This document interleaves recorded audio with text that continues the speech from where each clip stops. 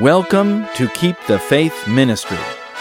Keep the Faith brings you timely messages with in-depth spiritual analysis of current events in light of Bible prophecy, so you can prepare for the coming of Jesus. Listen to what the news won't tell you. Here is another important message for our times. This is Pastor Hal Mayer. Dear friends, welcome to Keep the Faith Ministry once again. Thank you for joining me today as we explore how a global government is being developed to push a Sunday law. It's not directly advocating a Sunday law at the moment, but when you think of how Bible prophecy places a Sunday law in such a prominent position, you can begin to see that everything the Pope does is with the intention to effect a Sunday law. And leaders of the world, or the kings of the earth, do the same thing. Now more than ever, people need to understand the book of Daniel and the book of Revelation. And we have copies of our little book on Daniel 2 called The History of Tomorrow. Some things never change. It explains Daniel 2 for secular-minded people. It is just the right size that's easy to put in your pocket and hand out to people. I recommend that you hand out many of them. To get a quantity of them, just call our office at 540-672-3553. They are very inexpensive. Let us pray. Our Father in heaven, we are living at the apex of history. Prophecy is unfolding at a rapid pace. Men are seeking to consolidate their power and create an empire that is global in nature. We are nothing to them, but to you we are precious. Please protect us and give us light and power, and send us your presence through your Holy Spirit as we study today. In Jesus' name, Amen. Turn with me in your Bibles to Revelation 13, 11, and 15 and 17. I beheld another beast coming up out of the earth, and he had 2 horns like a lamb, and he spake as a dragon. And he had power to give life unto the image of the beast, that the image of the beast should both speak and cause that as many as would not worship the image of the beast should be killed. And he causeth all, both small and great, rich and poor, free and bond, to receive a mark in their right hand or in their foreheads, and that no man might buy or sell, save he that had the mark, or the name of the beast, or the number of his name. This prophecy is about the United States and its hegemony and its ability to dictate the last area of independence of the human being. And it's about the loss of religious freedom and the enforcement of Sunday worship. How do I know? The papacy has a history of imposing strict Sunday laws upon its subjects for centuries. During the Middle Ages, she demanded and implemented Sunday laws that were imposed by the kings and rulers of the world. She has much experience with this. She wants to get the world to worship her, at least symbolically, and she will use national leaders to persecute those who refuse. And she works closely with the United States. She has been working behind the scenes and is stealthily, secretly, without getting her fingerprints on the process, developing her credibility and her power. Here is the statement you may have read many times before from Great Controversy, page 581. God's Word has given warning of the impending danger. Let this be unheeded. and the Protestant world will learn what the purposes of Rome really are, only when it's too late to escape the snare. She is silently growing into power. Her doctrines are exerting their influence in legislative halls, in the churches, and in the hearts of men.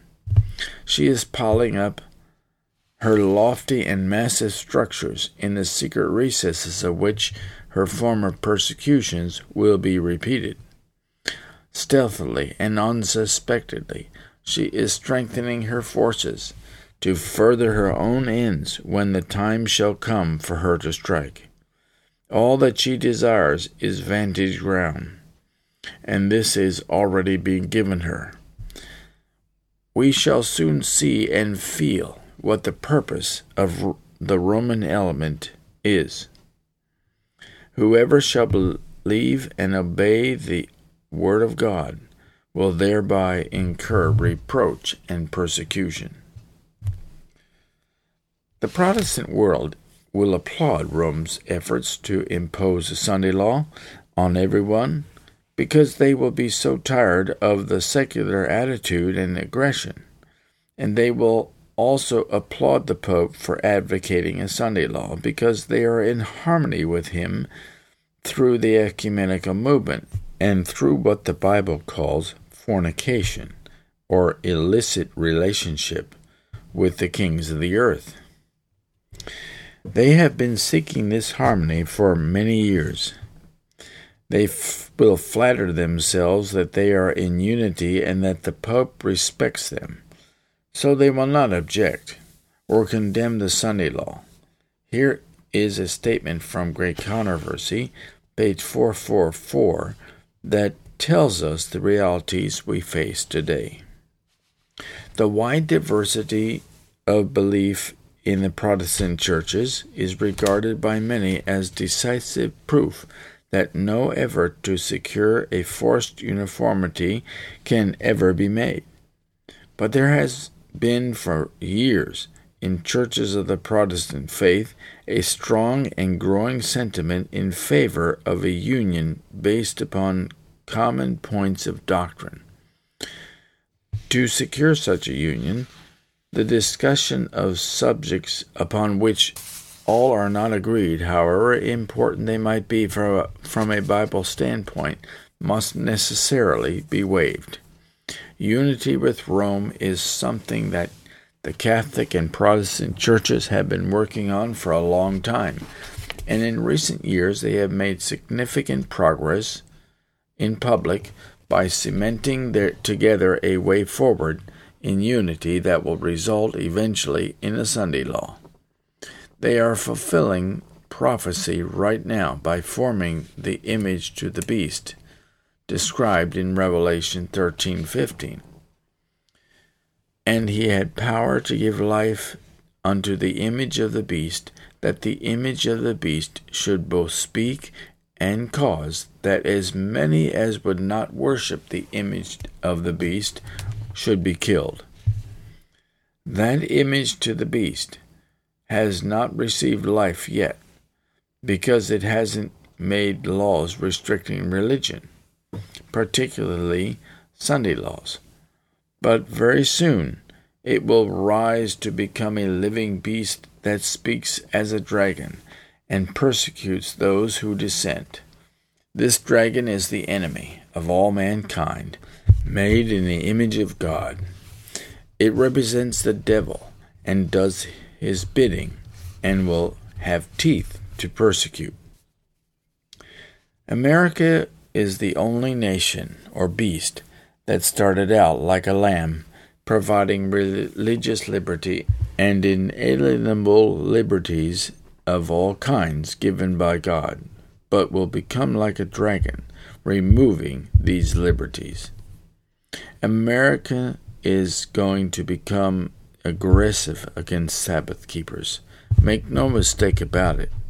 Here it is from Testimonies for the Church, Volume 5, page 451.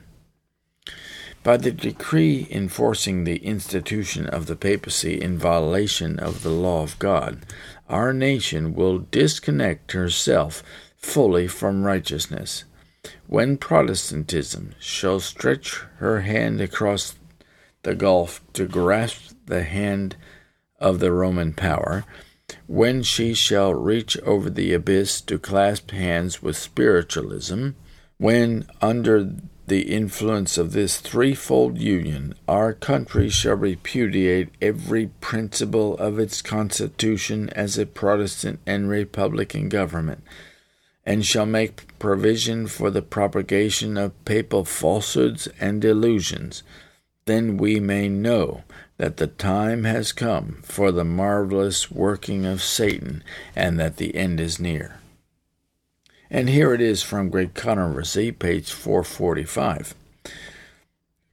When the leading churches of the United States, uniting upon such points of doctrine as are held by them in common, shall influence the state to enforce their decrees and to sustain their institutions, then Protestant America will have formed an image of the Roman hierarchy, and the infliction of civil penalties upon dissenters will inevitably result. The Protestants and Catholics will work together to take away the liberties that are guaranteed in the Constitution of the United States. But Rome is under a disguise. She has not changed at the core.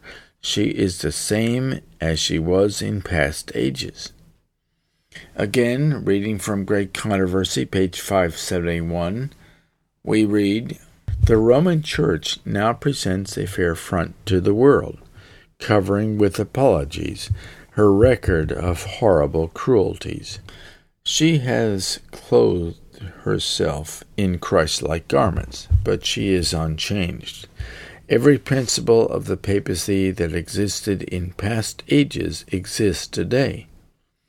The doctrines devised in the darkest ages are still held. Let none deceive themselves. The papacy that Protestants are now so ready to honor is the same that ruled the world in the days of the Reformation, when men of God stood up at the peril of their lives to expose her iniquity. She possesses the same pride and arrogant assumption that lorded it over kings and princes and claimed the prerogatives of God. Her spirit is no less cruel and despotic now than when she crushed out human liberty and slew the saints of the Most High. Rome works with an unseen hand and is very patient. She works through national government leaders. She works through institutions that are doing works of charity. So when she speaks, people listen. And when she talks about climate change and the need to fix it, global leaders take their cues because her goals align with theirs. You may wonder how on earth she'll get everybody in unity. Well, it's because she offers them what they want: money and power. And the greatest of these is power. They have taken time to work out how they can do it, but they now have the formula to make it work. They have been working on ways to take more power over the planet. Gradually they have done so. The pandemic showed them how to do it more pointedly than ever. But rest assured, when they achieve what they want to achieve, they will give Rome what she wants. Revelation 18 says that the kings of the earth and the merchants of the earth who control the power and money, or the globalist elite, have a cozy relationship with Rome. It is implied in those verses, but both of them will do something when she is punished that is surprising. Listen to Revelation 18:10 and 15 through 19. Standing afar off for fear of her torment, saying, Alas, alas, that great city Babylon, the mighty city, For in 1 hour is thy judgment come.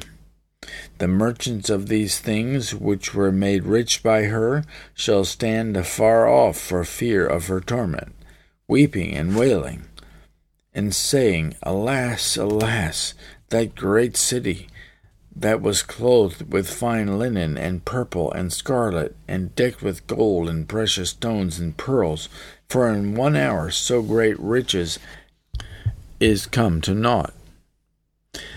And every shipmaster, and all the company of ships and sailors, and as many as trade by sea, stood afar off, and cried when they saw the smoke of her burning, saying, What city is like unto this great city?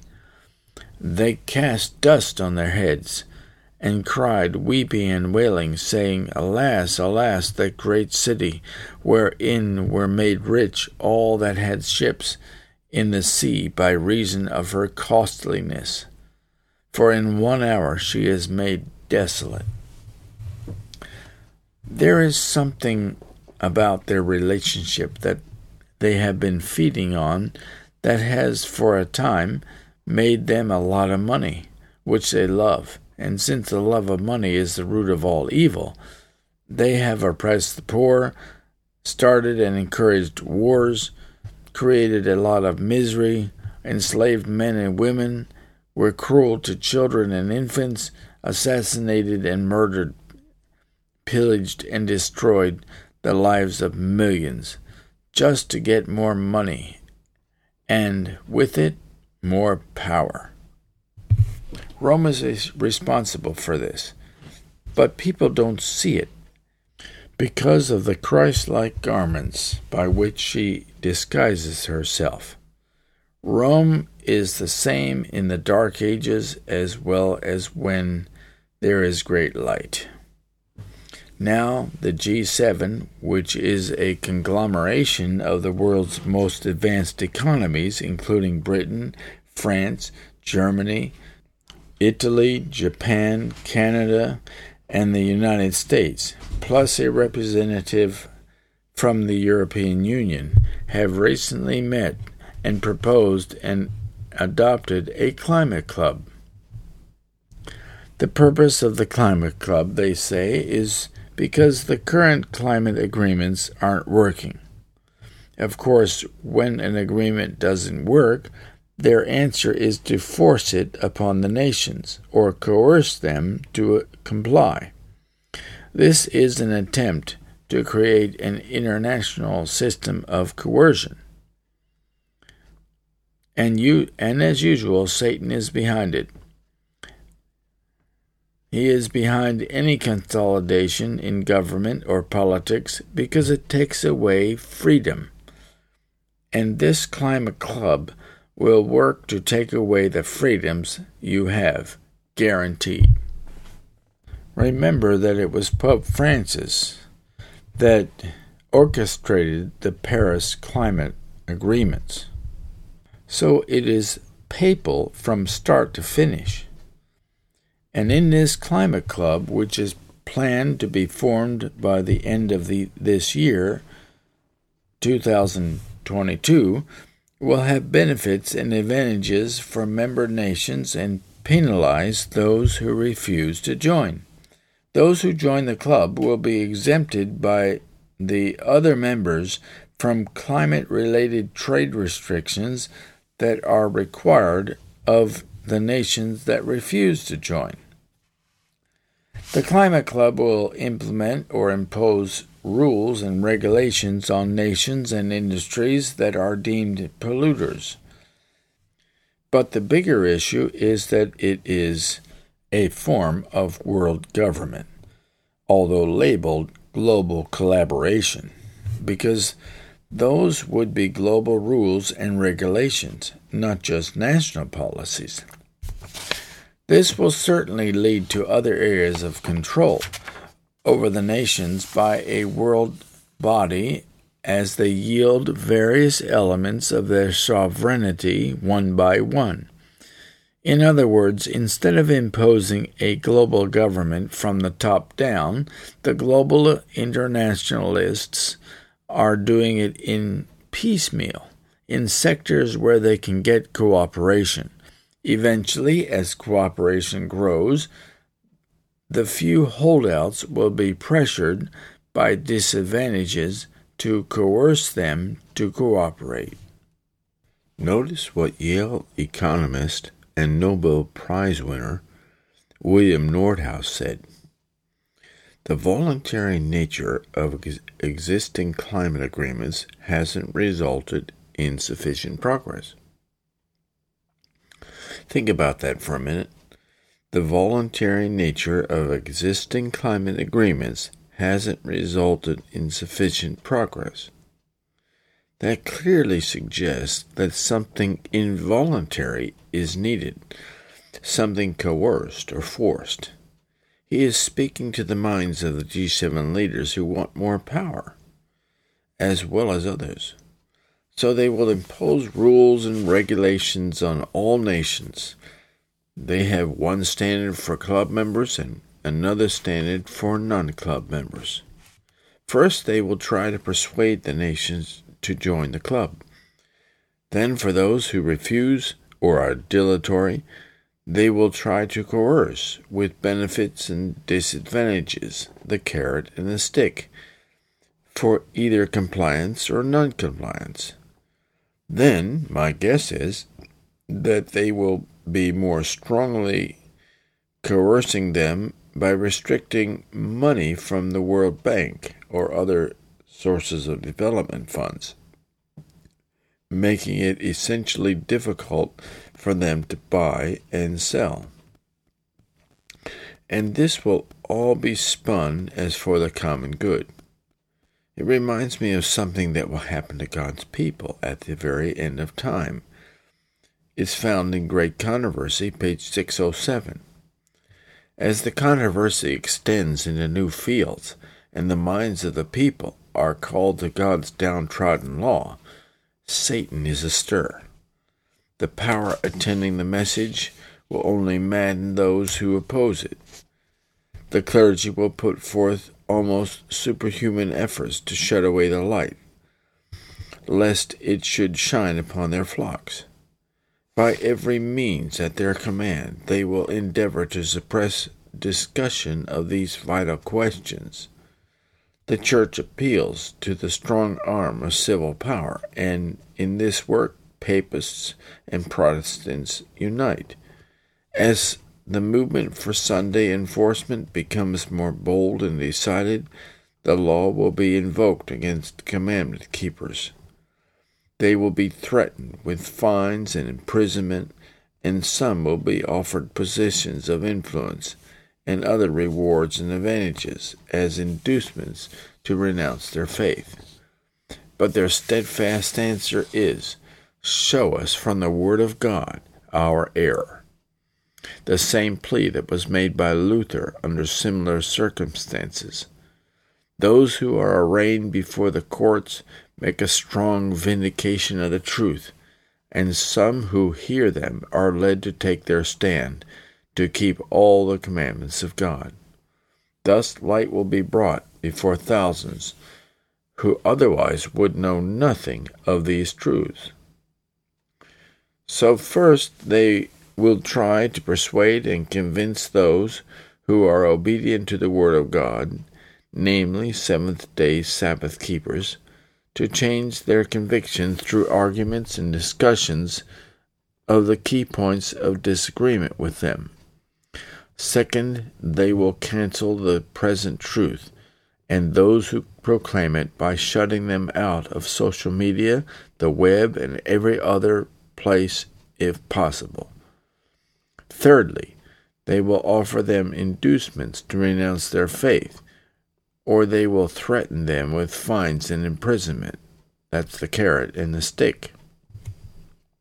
Fourthly, they will use economic restrictions to coerce compliance. And lastly, they will be denounced as worthy of death for the good of society or the common good. That's how these global elites will work with various nations of the world. Much the same. They will be much more effective, though, with them than with a few obstinate and determined Sabbath keepers. They will all line up eventually. Nations can be worthy of death, like the Ukraine, because Ukraine wants to remain independent of the Russian Orthodox Patriarchate. It's interesting that the Pope has not gotten involved very much in the issue because he does not want to appear publicly as provoking the Russian Orthodox Church, but he is. Rome is gradually eliminating its opposition from its enemies, but it's doing it very quietly behind the scenes, where the public cannot see it, at least not yet. The time for public reckoning will come, and Rome will stand as if naked before the world. Notice this statement from Great Controversy, page 606. The sins of Babylon will be laid open. The fearful results of enforcing observances of the Church by civil authority, the inroads of spiritualism, the stealthy but rapid progress of papal power, all will be unmasked.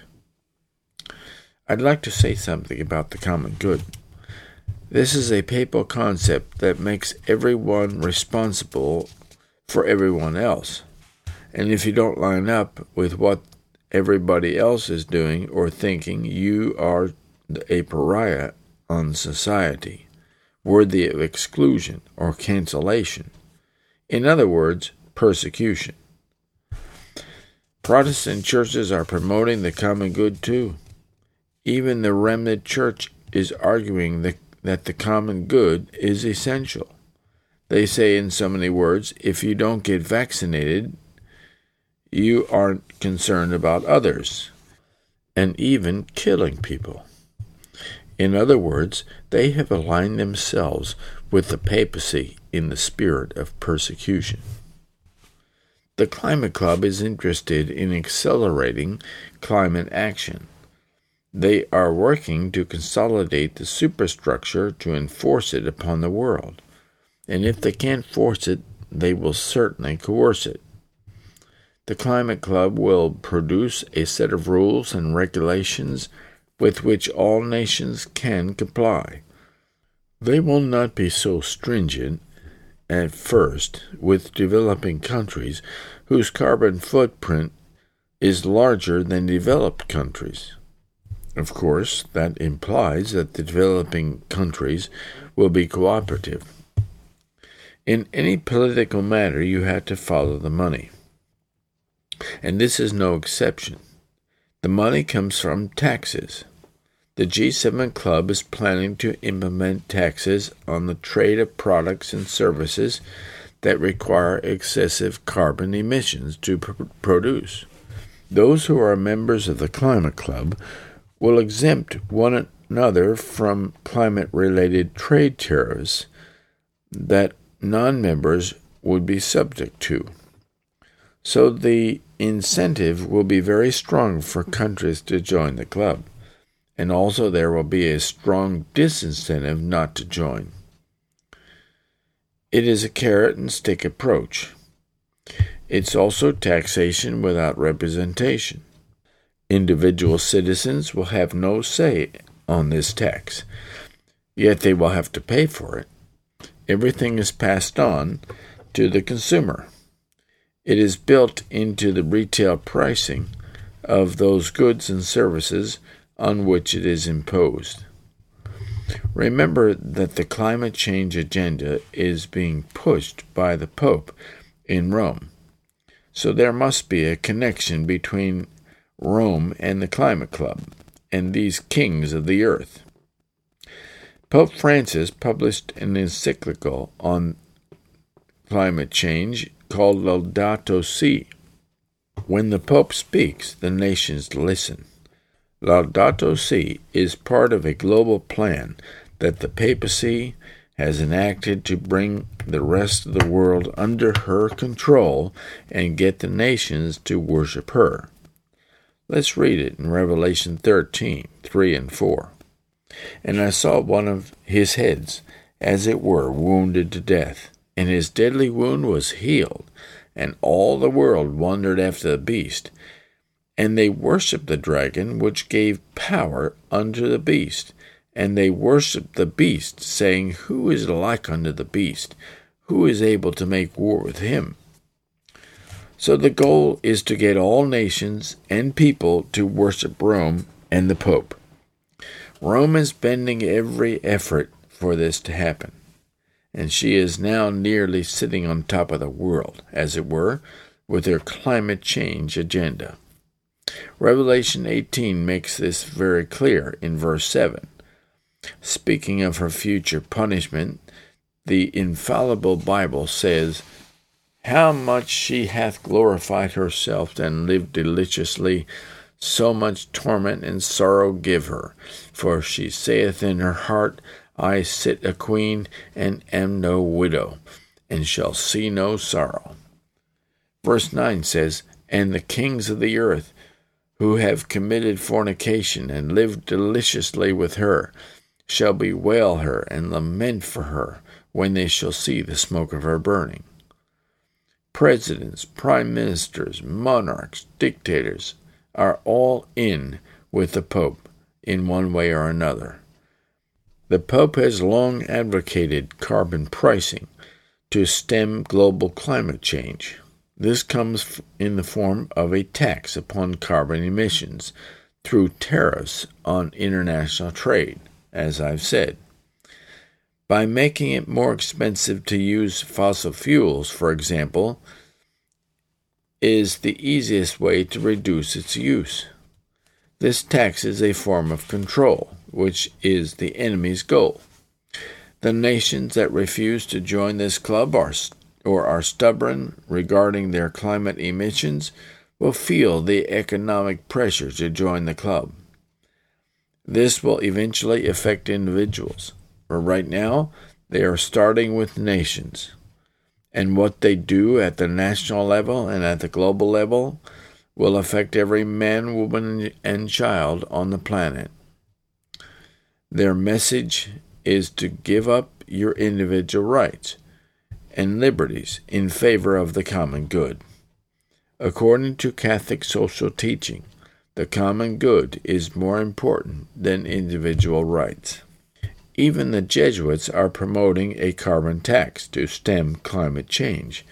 It's part of their social teaching. Breitbart wrote, The Jesuit Post is urging the imposition of a U.S. carbon tax to disincentivize the use of fossil fuels and generate revenue to address the negative effects of climate change. It is the perfect ruse. Satan is planning to use climate to cause a lot of destruction on the planet. When God's protection will be withdrawn from the planet because of their persistence in rebellion, there will be such a scene of destruction that no pen can describe. Listen to this from Testimonies for the Church, Volume 6, page 408. The restraining Spirit of God is even now being withdrawn from the world. Hurricanes, storms, tempest, fire, and flood, disasters by sea and land follow each other in quick succession. Science seeks to explain all these. The signs thickening around us, telling of the near approach of the Son of God, are attributed to any other than their true cause. Men cannot discern sentinel angels restraining the four winds, that they shall not blow until the servants of God are sealed. But when God shall bid his angels loose the winds, there shall be such a scene of strife as no pen can picture. Notice that all the disasters and catastrophes listed are climate-related, and they always have been. Think of Noah and the flood. Think of Sodom. And think of Ahab and the drought. God's judgments and Satan's malice are all related to climate. So it should be no surprise that today Satan seeks to control nature. and God uses it to punish the wicked for their sins.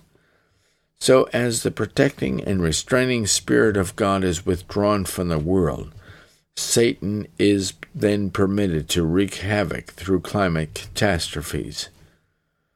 That is in process and is developing right now. Here is an interesting statement from Great Controversy, page 589.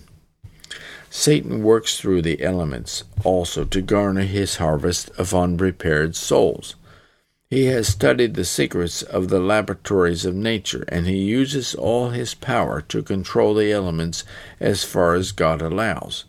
When he was suffered to afflict Job, how quickly flocks and herds, servants, houses, children were swept away, one trouble succeeding another as in a moment. It is God that shields his creatures and hedges them in from the power of this destroyer. But the Christian world have shown contempt for the law of Jehovah, and the Lord will do just what he declared that he would. He would withdraw his blessings from the earth and remove his protecting care from those who are rebelling against his law and teaching and forcing others to do the same. Satan has control of all whom God does not especially guard. He will favor and prosper some in order to further his own designs, and he will bring trouble upon others and lead men to believe that it is God who is afflicting them. Satan always actively deceives men wherever he can, and it's all with the purpose to get them to worship him and reject God. And he is doing this on a global scale. I'll read on. While appearing to the children of men as a great physician who can heal all their maladies, he will bring disease and disaster until populous cities are reduced to ruin and desolation. Even now he is at work in accidents, in calamities by sea and by land, in great conflagrations, in fierce tornadoes, and terrific hailstorms, in tempests, floods, and cyclones, tidal waves, and earthquakes in every place and in 1,000 forms. Satan is exercising his power. He sweeps away the ripening harvest, and famine and distress follow. He imparts to the air a deadly taint, and thousands perish by the pestilence. These visitations are to become more and more frequent and disastrous. Destruction will be upon both man and beast. The earth mourneth and fadeth away. The haughty people do languish. The earth is defiled under the inhabitants thereof, because they have transgressed the laws, changed the ordinance, and broken the everlasting covenant. Isaiah 24, 4 and 5. Did you notice why these things happen? It is because they have changed the ordinance and have broken the everlasting covenant. What does that mean, that they have changed the ordinance? That's talking about the Sabbath, as well as other principles contained in the Ten Commandments. Man has left God even in nations that are professedly Christian. And also, did you notice that science tries to explain the catastrophes? That removes the moral implications. It's a scientific problem that we have to solve. That's all. It's not related to sin. But God's Word says otherwise, as we have seen. Man has an enormous capacity to excuse himself from any responsibility for sin. He minimizes and understates his accountability. He makes excuses for his disobedience. So Satan has a lot of room to work with humanity. The Pope has been working for hundreds of years, since the dawn of the Reformation, to counteract its work and reestablish Sunday laws. Rest assured, he is bending every effort to do so, including getting the world to align with him and his agenda through climate issues, and Laudato Si is no exception. The popes have brought Sunday worship into the encyclicals at every chance they get. Here it is. Point 237. On Sunday, our participation in the Eucharist has special importance. Sunday, like the Jewish Sabbath, is meant to be a day which heals our relationships with God and with ourselves and with others and with the world. Notice that he says that relationships need to be healed with the world. This is both referring to climate and to our social responsibility on a global scale. Most people don't think about this, so the Pope is reminding them. He wants the nation to protect creation, but not worship the God of creation. For the God of creation commanded that all humanity observe and keep the seventh day of the week. But the Pope and the Church have set aside the Sabbath observance and replaced it with Sunday observance. Again, reading from Laudato Si, Sunday is the day of the resurrection, the first day of the new creation, whose first fruits are the Lord's risen humanity, the pledge of the final transfiguration of all created reality. There it is. Created reality will be transfigured, meaning that it will be finally restored. It also proclaims man's eternal rest in God. In this way, Christian spirituality incorporates the value of relaxation and festivity. We tend to demean the contemplative rest as something unproductive and unnecessary, but this is to do away with the very thing which is most important about its work, its meaning. The law of weekly rest forbade work on the seventh day, so that your ox and your donkey may have rest, and the son of your maidservant and the stranger may be refreshed. Rest opens our eyes to the larger picture and gives us renewed sensitivity to the rights of others. And so the day of rest, centered on the Eucharist, sheds its light on the whole week and motivates us to a greater concern for nature and the poor. This is nature worship, which is what all pagan religions have done for centuries, for millennia. And notice that the Pope included the Eucharist without any biblical support. The Eucharist and the Mass are the central element of Rome's pagan worship, Romans 1:25, who changed the truth of God into a lie and worshipped and served the creature more than the Creator, who is blessed forever. Amen. Anyone who is working for Satan will change the truth of God into a lie and will serve and worship the creature more than the Creator. So again, it should be no surprise that Rome is pushing nature worship. This will support Sunday observance because Sunday observance is a memorial to nature and creation as well as the resurrection to the Catholic world. Sunday worship will eventually be enforced as the law of the land. Here it is from Great Controversy 578.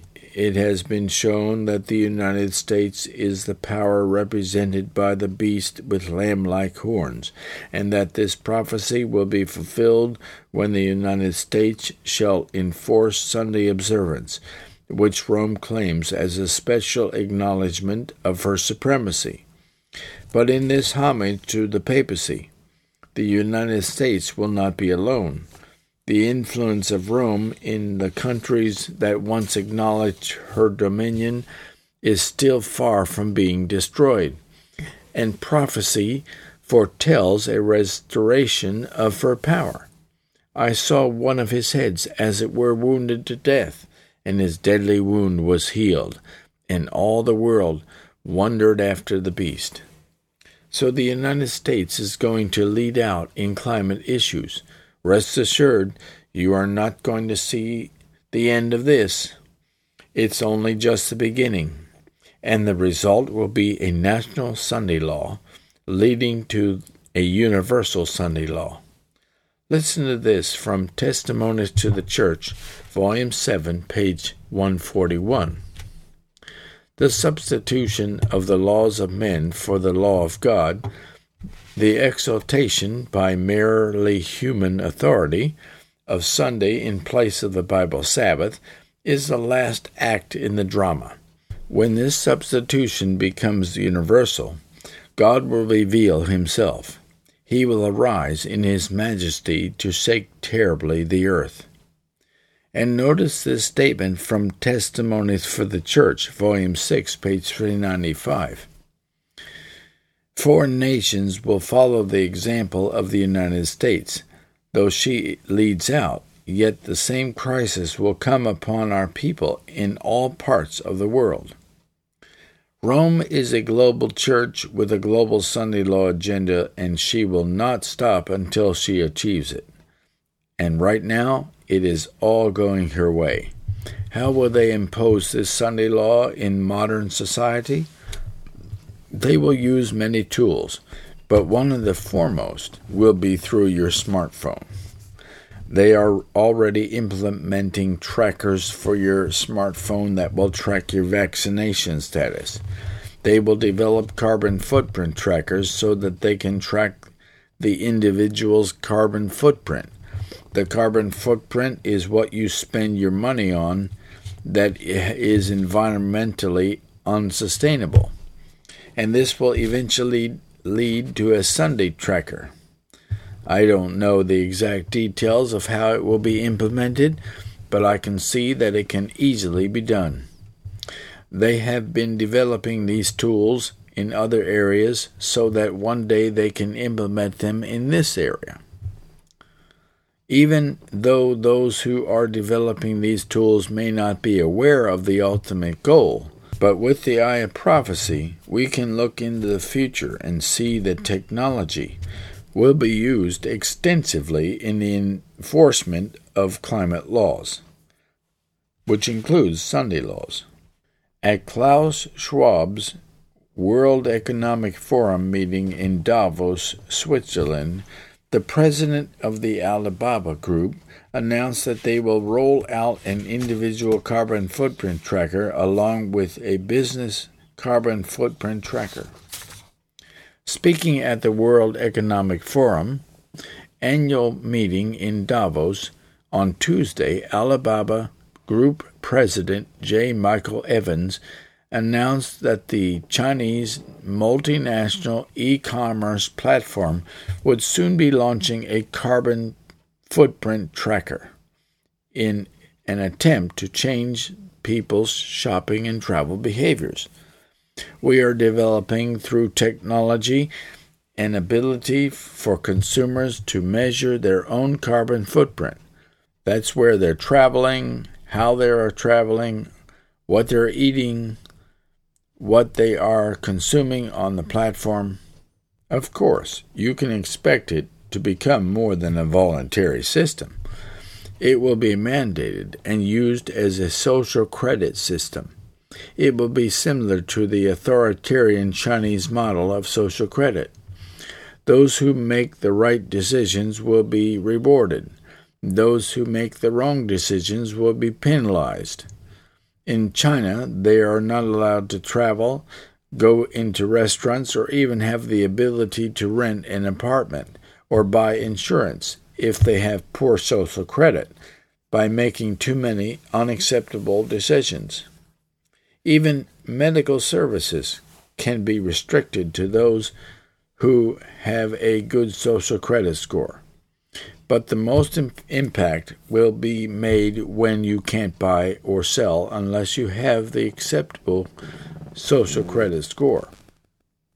Eventually, Sabbath keepers will automatically fall into that group with an unacceptable credit score.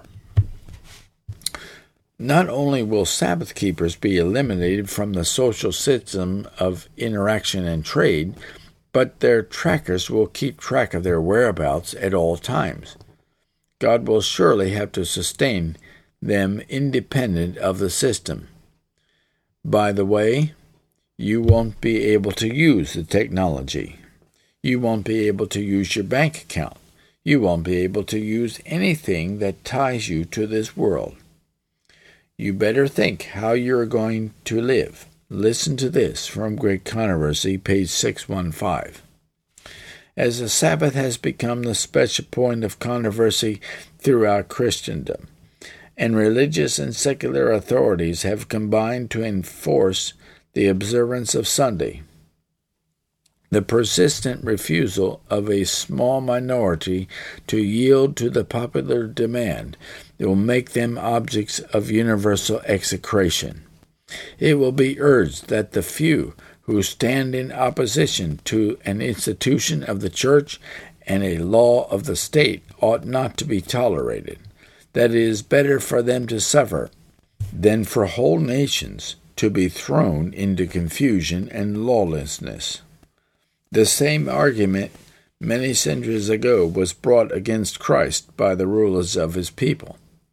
It is expedient for us, said the wily Caiaphas, that one man should die for the people, and that the whole nation perish not. John 11:50. This argument will appear conclusive, and a decree will finally be issued against those who hallow the Sabbath of the fourth commandment, denouncing them as deserving of the severest punishment and giving the people liberty after a certain time to put them to death. Romanism in the Old World and apostate Protestantism in the New will pursue a similar course to those who honor all the divine precepts. And social credit is already being implemented in some countries. Listen to this. Italy is all set to become the first European country to implement a social credit system that is government-sponsored. A rewards-based program will be rolled out as well. It is meant to have an impact on people's reactions to climate change. The residents will be assessed based on their level of compliance. So the program will be rolled out in the autumn of 2022. Citizens who do the right thing will be given rewards in form of cryptocurrency, and they will also get rebates from local retailers, and rewards will be handed out for using public transportation and recycling things in the right way. Friends, it's already starting. Prepare for more nations to join the process. The G7 and the Climate Club will facilitate the transition smoothly, and when this is accomplished, they can establish universal laws on nations all over the world at once, including a universal Sunday law. Friends, the world leaders are creating a Babylonian empire again. Babylon is back. They are doing it for the sake of Rome, and Rome is using it to implement her religious policies. And it will happen rapidly because the final movements will be rapid ones. From Testimonies to the Church, Volume 9, page 11. The agencies of evil are combining their forces and consolidating. They are strengthening for the last great crisis. Great changes are soon to take place in our world, and the final movements will be rapid ones. Are these nations consolidating and strengthening themselves? Yes, they are. Why? Because they are preparing themselves for the last great conflict in the universal controversy. They are determined to resist God and His law. They are trying to implement an order that will oppose God's order. They are attempting to realign everything according to man's idea of control, and it will follow Satan's agenda to restrict freedom. Are great changes taking place in the world? Many people may wonder what it's all about and why all these changes are taking place so rapidly. The only way they can understand them is through Bible prophecy. Please don't delay preparation of your soul for the last great crisis as well. Let us pray. Our Father in heaven, the world is in turmoil and change. It is being organized to fight you. And there will be a death decree against all who are loyal to heaven. I pray that your people will be prepared for the crisis in the conflict of the last days. As the world comes to its close, we look forward to Jesus coming again in the clouds of heaven. But there is an awful time ahead for your people. We need backbones like steel. We need courage of our convictions. Please send your Holy Spirit to help us and give us the grace we need to go through this time ahead. Please make the Bible a book of real strength to us. In Jesus' name, amen.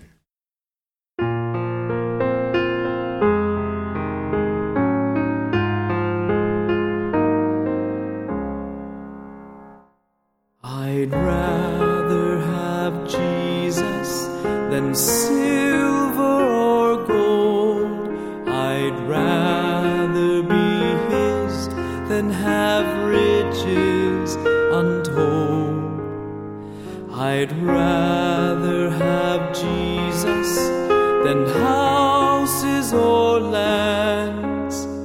I'd rather be led by His nail-pierced hand than to be the king of a vast domain, or be held in sin's dread sway. I'd rather have Jesus than anything this world affords today. I'd rather have Jesus than men's applause. I'd rather be faithful to His dear cause. I'd rather have Jesus than worldwide fame. I'd rather be true to His holy name than to be the king of a vast domain, or be held in sin's dread sway. I'd rather have Jesus than anything this world affords today.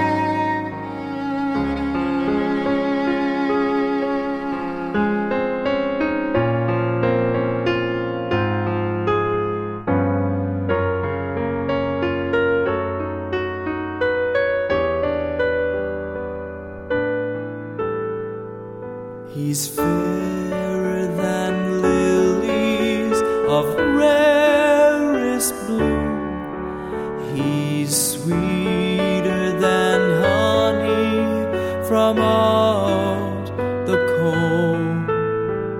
He's all that my hungering spirit needs. I'd rather have Jesus and let Him lead than to be the king of a vast domain, or be held in sin's dread sway.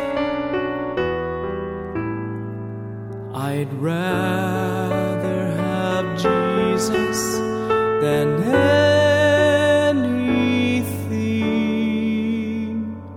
this world affords today.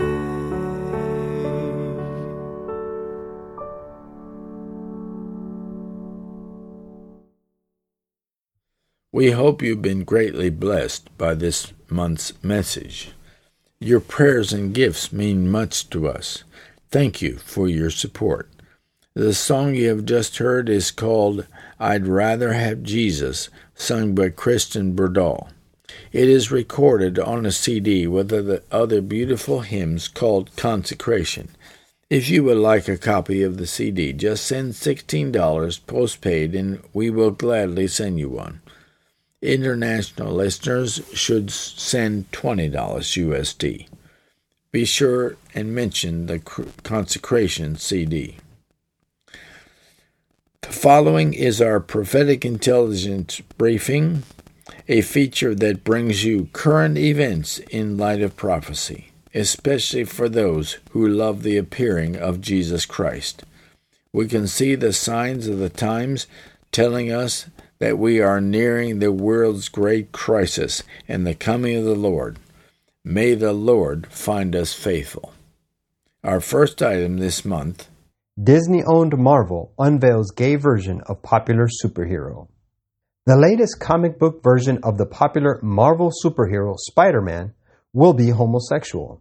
Marvel Entertainment, which was purchased by the Walt Disney Company for $4 billion in 2009, is slated to soon introduce Webweaver, an alternate universe version of Spider-Man, in the upcoming issue of Edge of Spider-Verse number 5, slated for release in September. News of the new version of the superhero was first shared on Twitter by Marvel writer Steve Fox, who has since made his account private. In a follow-up tweet to his announcement, the Daily Wire reported, Fox wrote, "Something I realized immediately when conceiving Webweaver is that he can't and shouldn't represent all gay men. No single character can. His fearlessly femme identity is central to who he is, but it's not the story, which you can experience for yourself in September." The announcement was met with a bit of criticism from Marvel fans. Quote, "Dude, why do you have to ruin Spider-Man?"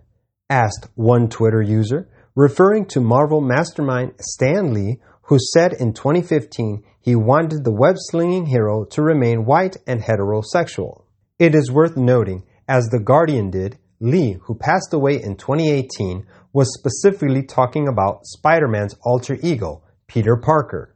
The comic book creator said he wouldn't mind Parker being a different ethnicity other than white had he always been envisioned that way. Quote, "I wouldn't mind if Peter Parker had originally been black, a Latino, an Indian, or anything else, that he stay that way," said Lee, commenting on Sony's stipulations for Spider-Man's on-screen appearance. "But we originally made him white. I don't see any reason to change that." Another commentator, Eric July, condemned the latest iteration of Spider-Man as unnecessary.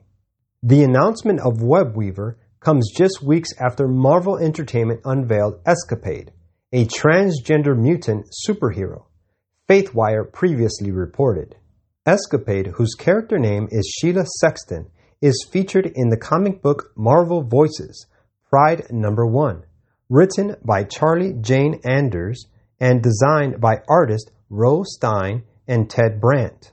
All of this, too, comes as the Walt Disney Company has increasingly invested in elevating LGBT storylines, particularly in content geared toward children. The latest example of this is Disney's Pixar's Lightyear, a spin-off based on the character Buzz Lightyear from the Toy Story saga. In the film, which hasn't performed well at the box office, there's a kiss between two women romantically involved with one another.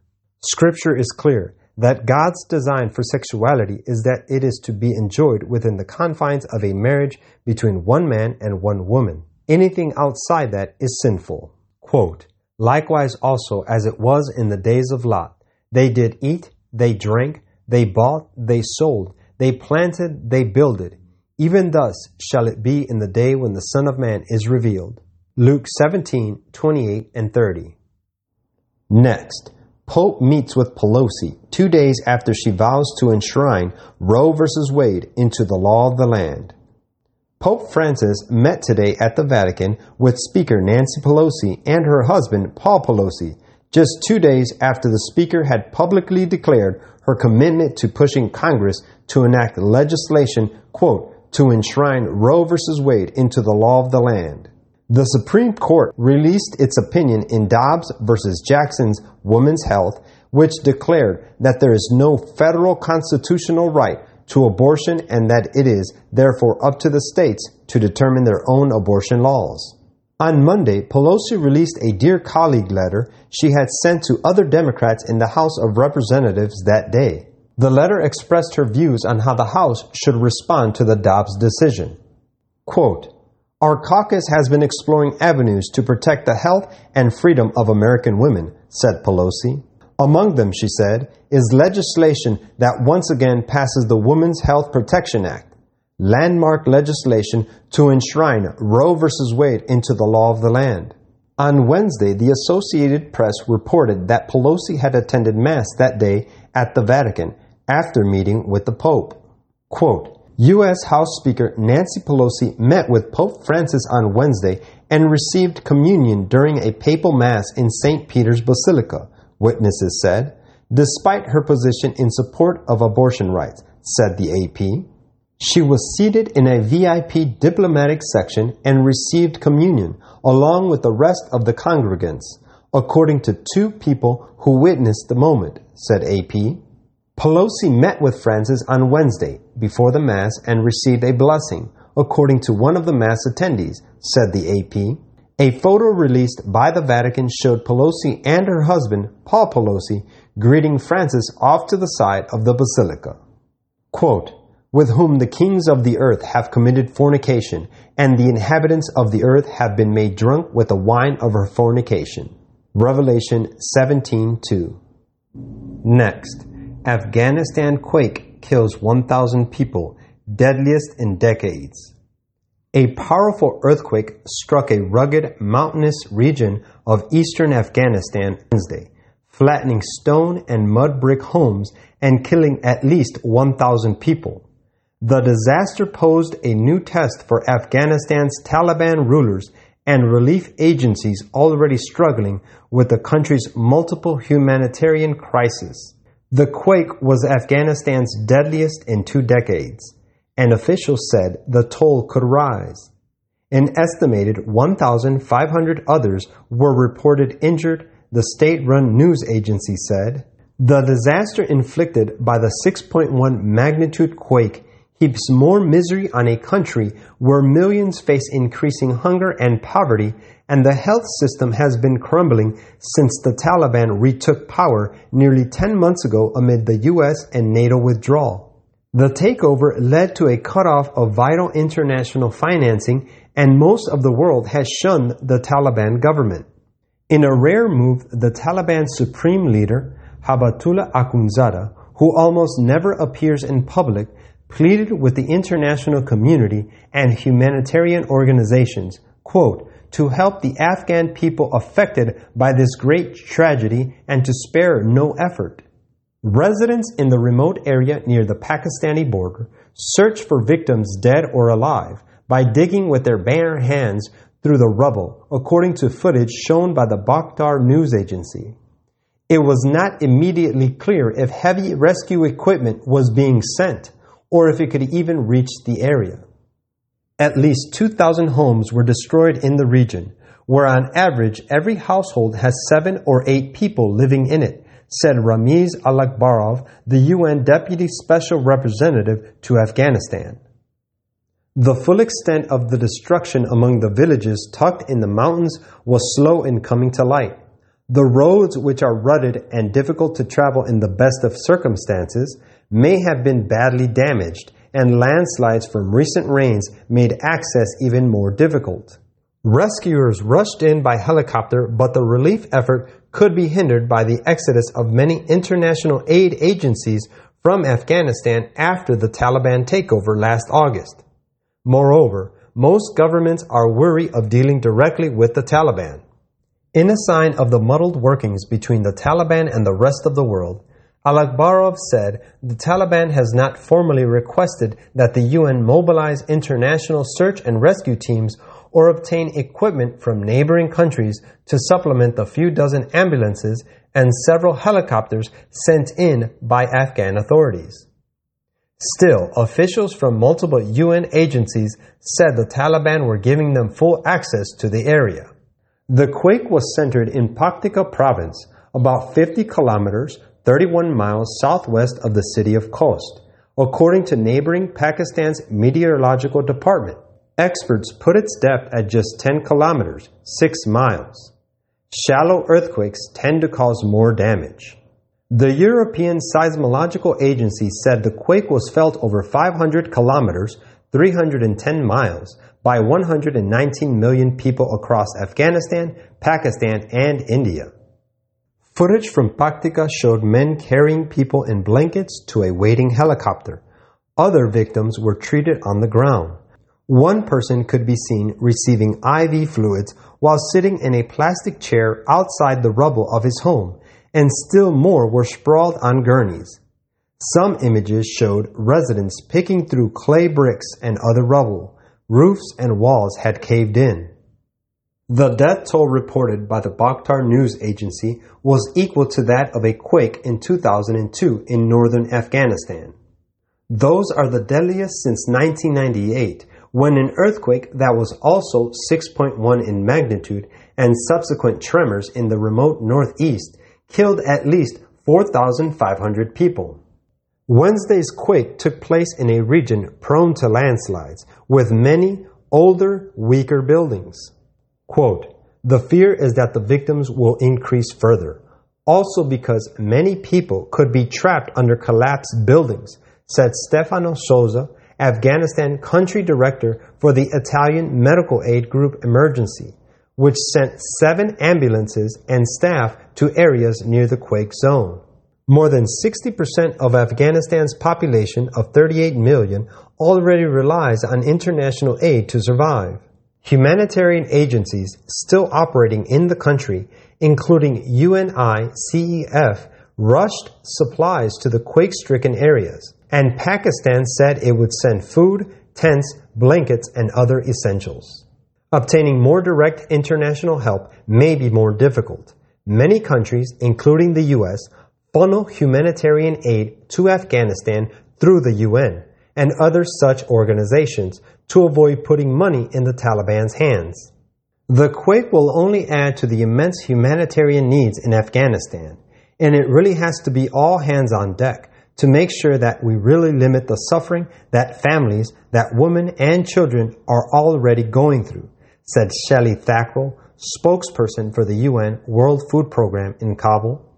In the capital, Prime Minister Mohammad Hassan Akhund convened an emergency meeting at the presidential palace. Quote, "When such a big incident happens in any country, there is a need for help from other countries," said Sharafuddin Muslim, Deputy Minister of State for Disaster Management. "It is very difficult for us to be able to respond to this huge incident.